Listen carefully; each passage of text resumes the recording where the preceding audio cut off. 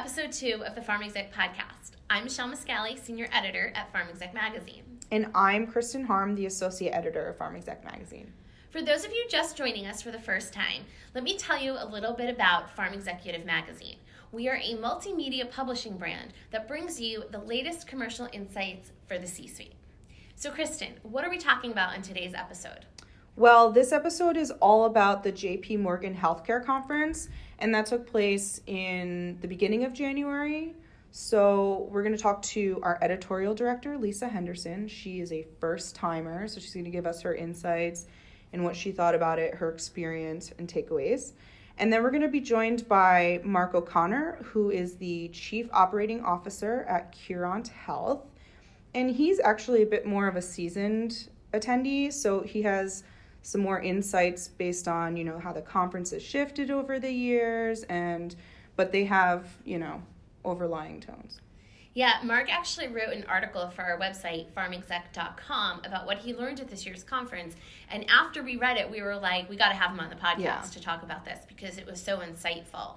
And you can actually read his article on our website at pharmexec.com. Just search his name and it should come up. And it's Mark with a C, Mark O'Connor. So let's take a quick break, and when we get back, we're going to talk to Mark O'Connor.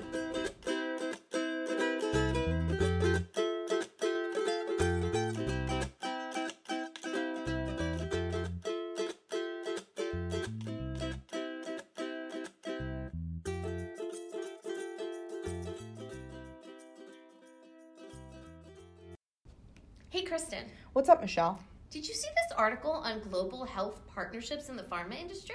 I did, actually. I edited it. Oh, I must have missed it on our website, but I was just scrolling through Instagram and saw it.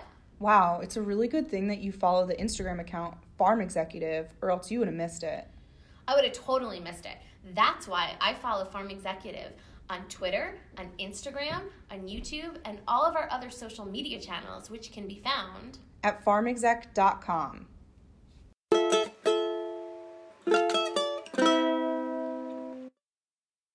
Hi, Mark. We have Mark O'Connor on our podcast. Thank you for joining us, Mark. It's a pleasure. Thanks again for the invitation, and I look forward to our chat here this morning. So tell us a little bit about yourself and your company. Sure. Curant Health, we're one of the fastest-growing large healthcare companies in the country, and we are solely focused on improving the outcomes of patients, and typically the chronic condition patients that are the topic of much discussion. And we're a very specialized care management and medication management services provider directly for our manufacturer partners and other healthcare stakeholders. Again, we're solely focused on measuring and improving that patient outcome. And a little bit on myself, I'm actually an engineer by training, as is a big chunk of our leadership staff. So we're a very, very process-driven company. So we really developed the process to manage patients. And again, we've become one of the fastest-growing large healthcare companies because there are so many carrots and sticks out there now focused on exactly that. How do we improve that patient journey and increase outcomes? So our growth is really predicated by the fact that what we've been doing for 18 years has really come in vogue now. Excellent. So, Mark, we're wondering if you've ever been to J.P. Morgan before, or is this your first time? I've been 5 times, and wow. the very first time I went, I really had no idea what I was doing there. And it sounds kind of quirky, but no one can prepare you, for what J.P. Morgan is. The joke is, those who have been there can't explain it, and those who haven't been there wouldn't understand anyways. But it is definitely That's what we've been told. Well, with that, even though apparently you can't explain it, what were some of the biggest takeaways that you found from this conference this year? Sure, and this is always a fabulous conference to go to really get sometimes a 50,000 foot, sometimes a 1 foot view of the healthcare landscape from everybody, not just one individual business, but really a broad platform. And some of the big takeaways from this year is it's amazing how quickly now the healthcare landscape can and is changing. How that patient journey is changing. How disruptive many companies, whether they be brand new or even the stalwarts, are all becoming to that traditional healthcare delivery model. So it goes everything. It goes from the manufacturer's science to technology companies to payer platforms to care services. It's just a really interesting dynamic that's going on right now because everyone's shifting chairs. For example, 3 years ago, nobody saw Amazon and their influence on the market that we still aren't clear on, but we do know Amazon and Berkshire and JPM have all gotten together to enter the fray. IDNs are becoming more like HMOs. You have companies like GoodRx providing more transparency. Everything's changing. It's really interesting to see that change. And maybe the biggest one is that patient outcomes are becoming the center of attraction. And this hasn't always been the case, but it's amazing to see all these disparate healthcare stakeholders now, giving, whether it's actual action or lip service, everyone at least is starting to talk about it and bring their value message to the investment community, focusing on that. And this consolidation and the vertical integration that is everywhere is really pretty focused on how do we provide for a better patient journey from beginning to end.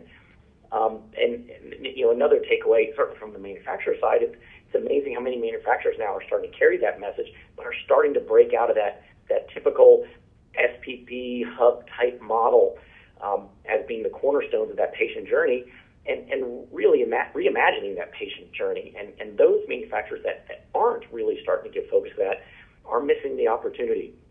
So although I didn't hear that message from every manufacturer at JP Morgan, there were certainly many that really are starting to embrace this idea of the patient journey. That's interesting. And I think you mentioned in your article for PharmExec, which actually can be found on our website at www.pharmexec.com, you mentioned the shift from fee-for-service to value is something that was also talked about a lot at JP Morgan, and something also that we're going to be seeing a lot more of. It's also something that we've been covering a lot. Can you elaborate a little bit more on that? Sure. And I think it's really, again, this goes back to what I said, how quickly the landscape has changed. But nowadays, this is different than 5 years ago. There are lots of carrots and sticks out there that now tie incentives and maybe most importantly reimbursement to patient outcomes. So you have the ACO shared savings and the managed care organization star ratings and hospital Medicare readmission penalties are all really starting to drive this what I speak a lot about, this alignment of the healthcare stakeholders. As we slowly, I'm on that side where it's a slow shift. But first comes the discussion, then comes the action. At least now we're having that discussion. The biggest, and this is really in the recent term change I've seen, are the outcome-based contracts in the manufacturer and payer space. This is sea change, and I am convinced that this changes everything. I've been to some conferences, and I've heard manufacturers and payers speak that it's sort of a rebate program and maybe dismiss it flippantly, but I am convinced that this is far more than that. And I think because I have the clairvoyance on our side where I don't see this as a horizontal type of a contract, but really a very deep vertical contract. And what we're going to see now is that the medical space and the pharma incentives are becoming aligned. And I heard a lot of that discussion at JP Morgan. The plan sponsors are really driving this because the plan sponsors in the past really weren't all that involved in the minutia of the provision of healthcare for their employees. Well, now they are. Now it's a big line in their budget, and they're pushing for results. And it's a magnificent opportunity for pharma to now show how their science is impacting the overall healthcare spend through that payer to that plan sponsor. Real, not just a discussion on indiscriminate pricing, but hey, this is how our science is going to impact your patients' lives and your overall spend, Mr. Plan Sponsor. The second piece that I heard at JP Morgan is how these agreements are really going to start connecting the patient and the provider more to that manufacturer.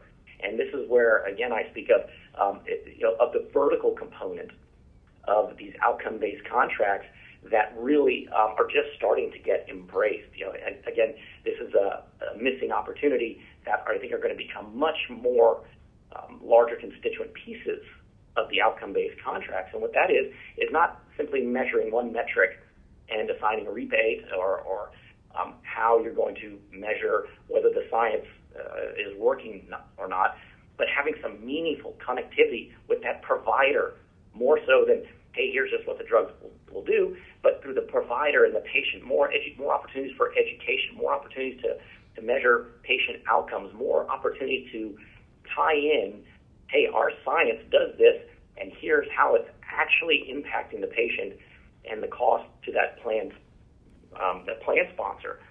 So I think it's going to be a huge deal. I think as new science and new drugs are coming out, that manufacturers are going to start, as they roll it out, looking at those implications on outcome-based contracts and the science that they're developing. So I think it's going to be tremendously interesting to see, and I'm without question, you're going to hear more and more discussions about this from the leaders of the manufacturers at JP Morgan's and other types of conferences.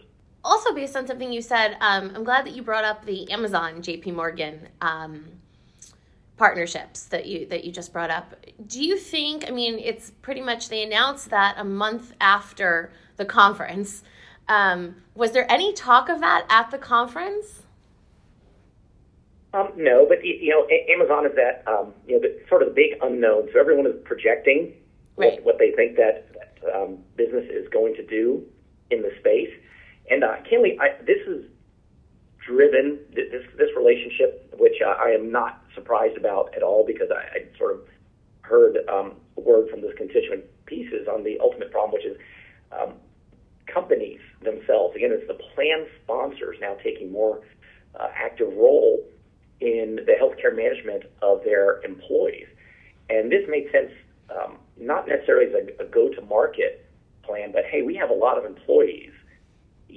Let's get more involved in their medical outcomes. Those that are challenged. Let's provide some more services. Let's try to have some more clarity and line of sight into this huge cost bucket, which is now the healthcare spend of those employees. So I think that's what really drove that. And candidly, obviously, Amazon's passion is growing in the space, and Berkshire's and JPM's has always been in that space. And if you listen to Jamie Dimon speak, he's probably hinted at this for a little bit. So I think it's interesting to see how that is coming together. I think it's interesting to see how IDNs and these large groups and hospital systems are also kind of making that push and becoming more like HMOs. Again, everyone's trying to get a little bit longer field of view and line of sight. So I would imagine you will see more and more of these types of ventures, might be the best word, but where, again, large employers are starting to take a more meaningful, active role in the healthcare of their employees, which, again, is a huge opportunity for manufacturers to really be able to put their science at the feet of the plan sponsors ultimately and show that correlation between healthy employees and the reduced medical spend and all that stuff that goes on with patients having a better journey and living better lives. Yeah, absolutely. I totally That's agree. really interesting, yeah. I'm glad that you brought that up. That was one thing we wanted, we've been talking about a lot, so I'm really glad that you brought that up. Yeah, Michelle and I talk about the Amazon getting into the pharmasphere almost every day. So, Mark, you talk about the alignment of healthcare shareholders and outcomes-based and manufacturers, and how that was like a big, overall over the last couple of years. So how would you really compare this year's conference to, the last 5 that you went to, the atmosphere, the sentiment, things that they talked about? Sure. And if you understand the JP Morgan conference, okay, the conference is about the business of healthcare. Okay? Mm-hmm. It is not like going to a disease-specific conference or an overarching pharma conference. This is the business of healthcare. Sure. And what's interesting is as these, the leaders, and these are truly the C-level leaders, are speaking.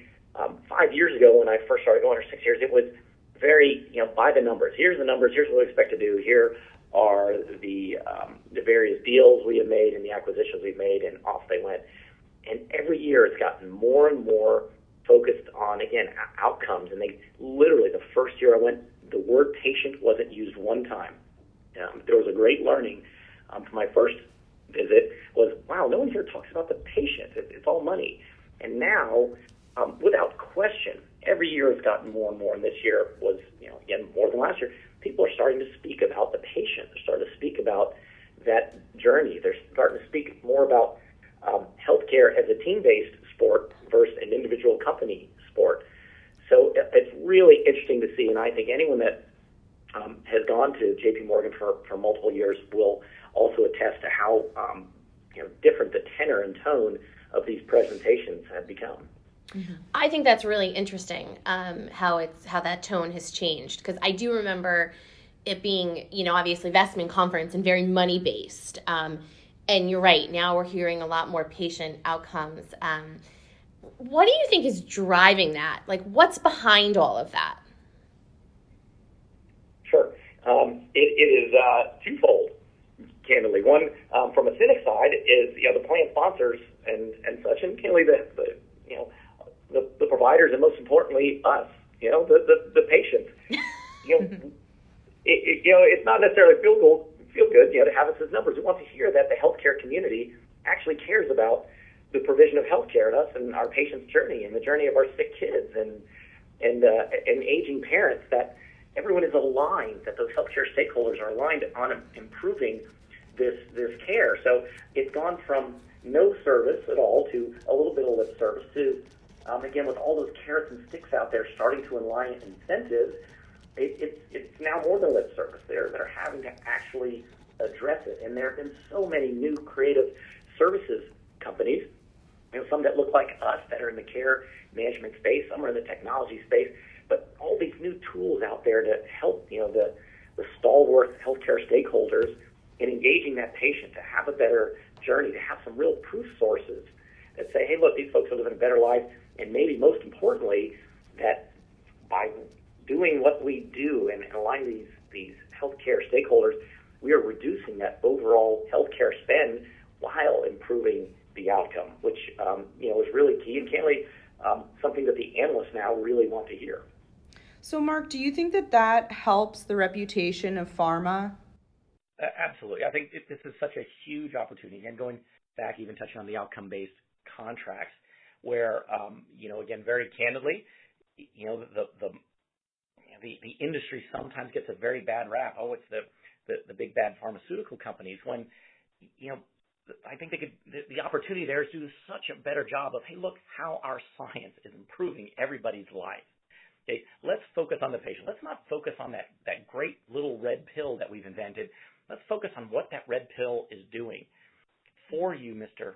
Patient, how the journey is better, Mr. Plan Sponsor, how you've got, better employees who are happier employees, and to us as a nation, hey, look, we're reducing the overall healthcare spend and improving the delivery model. There's a huge, huge opportunity for manufacturers to start speaking a different language here, again, because of this alignment, because of the carrots and sticks out there, and principally because of these outcome-based contracts.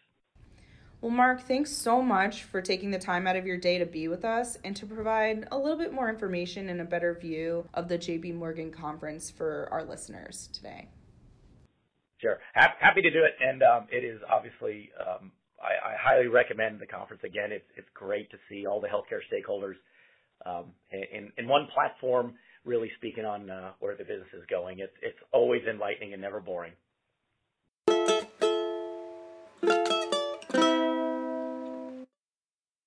Are you trying to reach top-level pharmaceutical executives? If so, you should think about working with Pharmaceutical Executive Magazine. We have a total audience of over 96,000, and our original content is produced by a team of full-time in-house writers and editors. Like us? Yeah, Michelle, like you and me, Mike Christel, Lisa Henderson, Julian Upton, and Lisa Higgins. Wow. Bet that makes us stand out from the competition. Absolutely. We offer a variety of business solutions like email marketing, online advertising, and custom content. Seriously, what are you waiting for? Contact our publisher, todd.baker@ubm.com, today, and let us help you reach your business goals.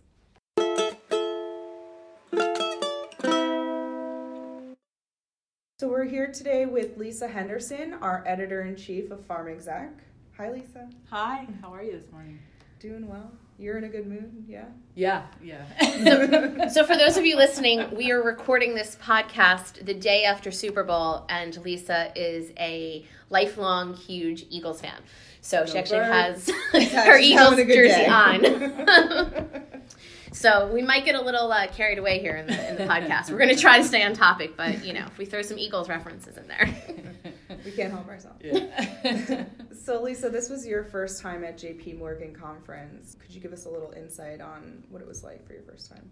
So, not as exciting as the first Super Bowl win, but, however, I have to say, I had known that PharmExec had gone to JPM pretty much every year for a while, but having worked over on Applied Clinical Trials, we didn't really go there, and I didn't understand the ins and the outs of JPM at all. So I was Googling a lot, and it's almost like a secret society, I guess. Like, you don't really know how it works until you get there. So the attendees, I think, were between 8,000 and 9,000, but that's not representative of how many people were actually there, because the conference itself was in all of the West End, and it was very security controlled, and it was packed. But all the other surrounding hotels were booked, rooms, they had suites, just tons of people just meet there. And based on, my conversations, it's mostly they get to see all of their clients or all of their prospects or all their potential prospects all at once, shake hands, meet, greet, so they can get a card and keep that relationship going. So, Lisa, when you got back from the conference, you were telling us a lot about CROs, EHR potential, and some other initiatives. So can you expand on that a little bit?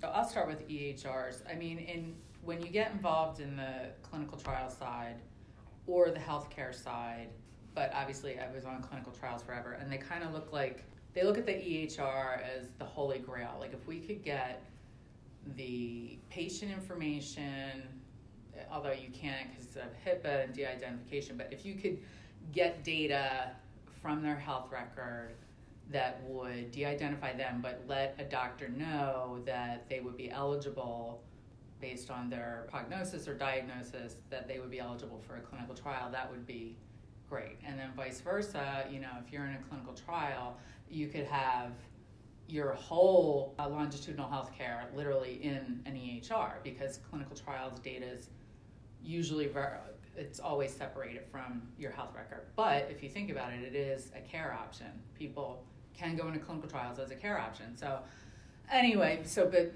in the clinical trials world and in the pharma world, and on the commercial side of pharma, EHRs can be used, along with claims data anyway, to find out where they should be marketing their drugs or which doctors they should be targeting for education. But I found that the EHR companies really are not, it's not a thing for them. They're just not excited about it. They don't see it as a increasing area of focus. It's more like, yeah, you can use our health record and put in an API that will filter the information back, but they don't, it's not like they really want to be a beneficial arena for patients, if that makes sense. Yeah, and that's so interesting, because I know we've talked about this before, how we get pitched so many stories on this, and how it's like, so everyone's pushing this as a trend, and and then for you to come back from JP Morgan and give us information about that, and have that conversation, it seems like a divide. Right, and so that's kind of my takeaway from investment and business strategy is very focused. It's very, very focused. And your business plan has to be your core. They don't want to see any deviation from the core. I guess, because that's what the investors are looking for. So they didn't really talk about healthcare data integration.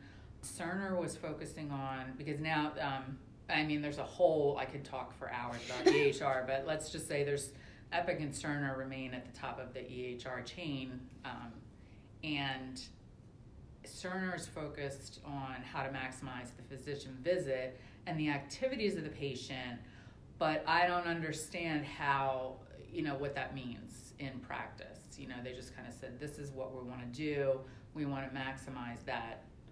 So maximizing on the patient side to me would be, like I said, having your full care, treatment, everything, your whole history in your EHR, which we've kind of touched on. And then for physicians being able to have a place where all of their patient data is, but also that could send up alerts or signals for either tests they could considering the diagnosis, or clinical trials or biomarkers they should be looking for, that kind of thing. So that's interesting. Can you talk a little about the CROs too? So CROs is fascinating to me, of course, because again, with my long history with applied clinical trials, but what is going to be coming up for the commercial side is that you've had a lot of M&As on the CRO, contract research organization side. So you've had Quintiles and IMS. That merger was 2 years ago.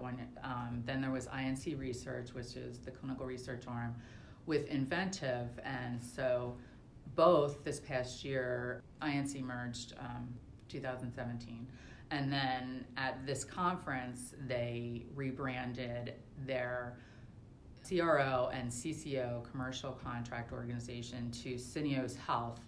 So they announced that, and their CEO, Alastair McDonald, who was on the INC side, on the clinical research side, is now the CEO of the combined entity.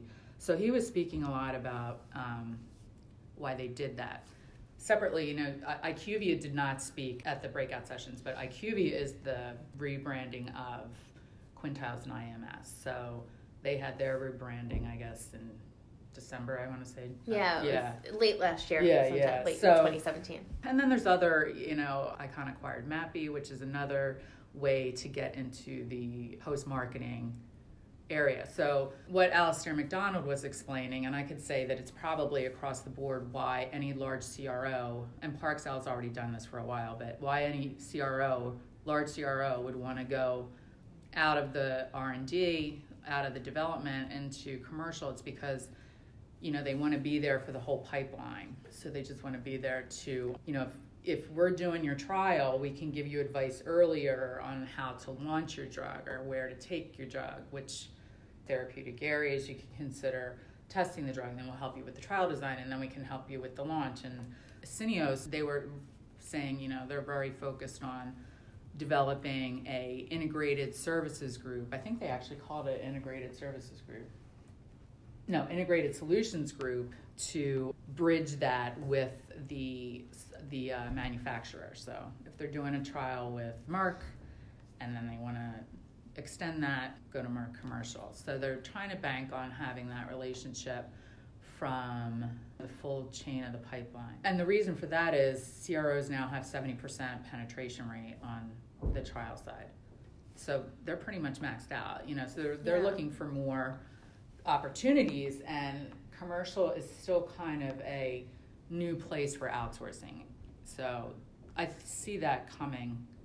That's going to be interesting to watch. Very interesting, because if you think about the issues that we've covered in applied clinical trials regarding outsourcing and the relationship between the CROs and the sponsors, which is what we call manufacturers on the trial side, but regardless, with the pharmaceutical companies, there's a lot of oversight that needs to happen, because ultimately the pharmaceutical company is responsible for all the trial conduct. They will also be responsible for any of the branding that goes out or any of the launch materials, and there's a lot of FDA oversight on that side. So it's going to be interesting, because we have had so many articles in applied clinical trials about the relationships and how to make them more successful, that it's going to be like all over again. I think it's just going to be that situation all over again. Learning how to maximize efficiencies with your outsourcer and make sure that everyone's aligned and that you are doing the best job for your client on the CRO side, and on the manufacturer side, making sure that all the I's are dotted and T's are crossed, for for the regulatory. So it'll be interesting. We, for those of you listening also who are not familiar, we mentioned Applied Clinical Trials a few times. That is one of the other magazines that our parent company, UBM, publishes. And Lisa is also the editorial director for that. And you've been the editorial director for that for... Many years. 11. We'll just leave it at many years. 11 years next month. But for those of you listening who didn't know that, I just wanted to add that in because we did talk about that quite a bit during this conversation. So Lisa, what surprised you the most about the JPM conference? Jeez, I don't even know. I learned that the venture capital funding of the past 5 years is what is driving this current biotech environment. So I know that, there have been fits and starts in tech startups, but this biotech, is kind of just, well, we know where they are, Cambridge, San Diego, San Francisco, a little bit of Philadelphia, a little bit down in North Carolina. But you just had to work in the Philadelphia. I know, I did. No, actually, Philly, they advertised out there. If I can remember, they're really going on this cell therapy thing because CAR T was just approved with Kymriah, and that was out of Penn. So Penn Medicine, I think. But regardless, so there's a lot of money here. That's where this funding is, and that's a double-edged sword because, as you know, if you're not turning around quickly for VCs, you can get a program killed. Well, thank you so much for joining us. Thanks for having me. This was really insightful, and I think it was great to talk to both Mark and Lisa about JP Morgan. Yeah, there was definitely some crossover between what Lisa and Mark said, but also, they both had their own takeaways, which were really insightful. So thanks for coming on. Sure. Anytime. And now it's time for our segment, Leadership Tips from Pharma Execs. This is Mark O'Connor from Huron Health, and I wanted to share with you real leadership tips that have guided me throughout my career. And the first and foremost, which I think might be the single most important tip I could give to any healthcare leader, and that is that you really need to embrace the idea that folks who say they are winners are not the folks that you want to surround yourself with. You show me someone who loves to win, and I will show you a loser. One of the most important questions that I ever ask any potential candidate for any position in our firm is, are you someone who likes to win or hates to lose? And at Huron Health, we only hire hate-to-losers. Those are the folks who refuse to give up. Those are the folks who expect to win. Those are the folks who will fight for that last inch to, in our case, improve the outcomes of patients and connect with our providers and provide a patient journey for our manufacturer partners. Those are the folks that you really want.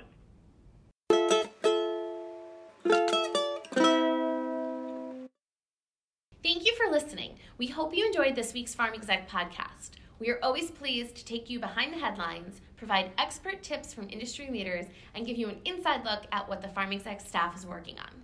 If you've enjoyed the podcast, take a screen grab on the device that you're listening on and send us a photo and comment on Twitter at PharmExec. Remember that you can always find us on the web at pharmexec.com, on Twitter at PharmExec, on Instagram at PharmExecutive, and on YouTube, which you can find on our website. The views expressed on this podcast do not reflect the views of Pharm Exec, its parent company, or our advertisers. For editorial questions, please email editorial director lisa.henderson@ubm.com. And for sponsorship opportunities, please email group publisher Todd Baker at todd.baker@ubm.com.